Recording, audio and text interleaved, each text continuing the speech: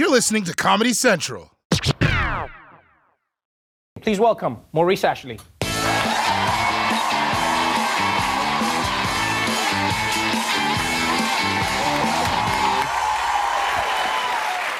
Welcome to the show. Thank you, thank you. So I should know the answers to this question, but what is a chess grandmaster? How do you become a grandmaster in chess? A grandmaster is the highest title you can have in the game. So you have to beat other grandmasters, top players from around the world. So, basically we're just badass. But if you beat a grandmaster, then how come that grandmaster is still a grandmaster? Shouldn't he go down like Highlander type thing? No, you still stay a grandmaster? Nah. Who's the first grandmaster then? They had the grandmasters back in the 1900s, the early 1900s, 1914, the top players. And once they established them as grandmasters, then the rest of us come up. You don't just invert the titles. So grandmaster means you basically know all the finishing moves, like in Mortal Kombat type thing. Not exactly, but close. You know a lot of stuff. Yeah. I play chess. I know all the chess. You called it a horse? You called it a horsey earlier. I actually did play chess in school. We had to choose a sport, and then there was options like rugby, which is our version of football. And I was like, I don't want to get hurt. And then I chose chess.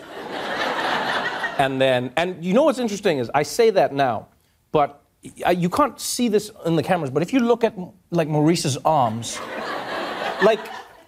I've met a few chess players recently.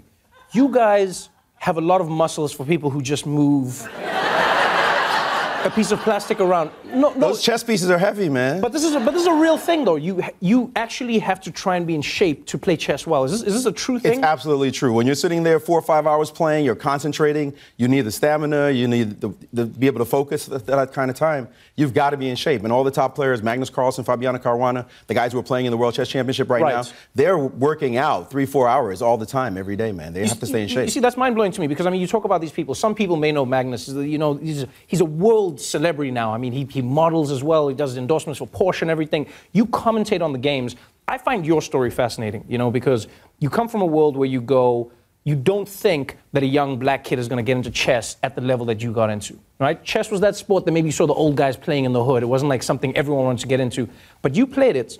You got good at it. And what I like is that you brought elements of the hood into the way you commentate on chess now. Why did you do that and how did you get into it? Because you don't commentate in a boring way. No, it's funny because when we played chess in Brooklyn, I'm from Brownsville, Brooklyn. Right. That's what's up. Brooklyn in the house. In the building.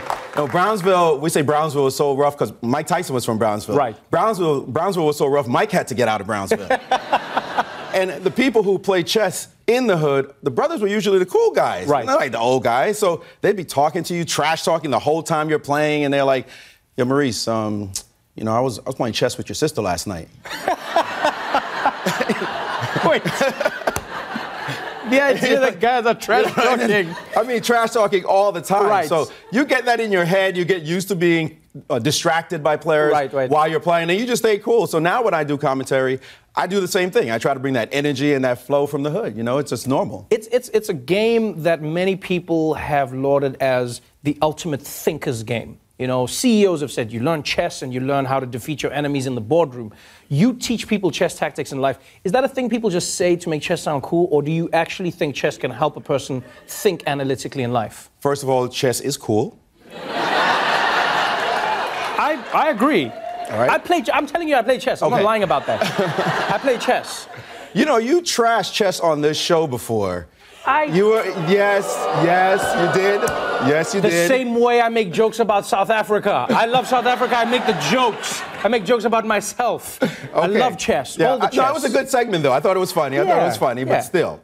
All right.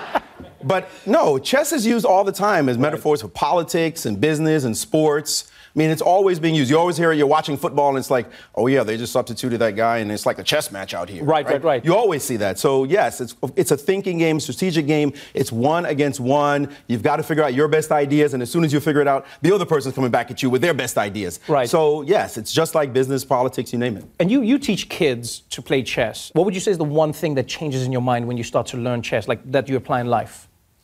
That the other person is more important than you are. Right? Because we get inside our heads. We got our own opinions. This is me. This is my best ideas. It's like Democrats and Republicans talking across from each other, right? But when you play chess, you realize the other person has valid points, and you've got to really get inside their head more than anything else. So it's not my best idea that counts. It's your best idea. And how am I going to beat you is by really studying what you want. And that's where the deep strategy comes into the game. That's fascinating. So we need to teach the president how to play chess,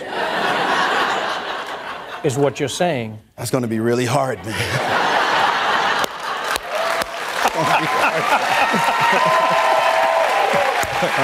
Dude, I'm excited for the World Championships. Thank you so much for coming to the show. Maurice Ashley, everybody.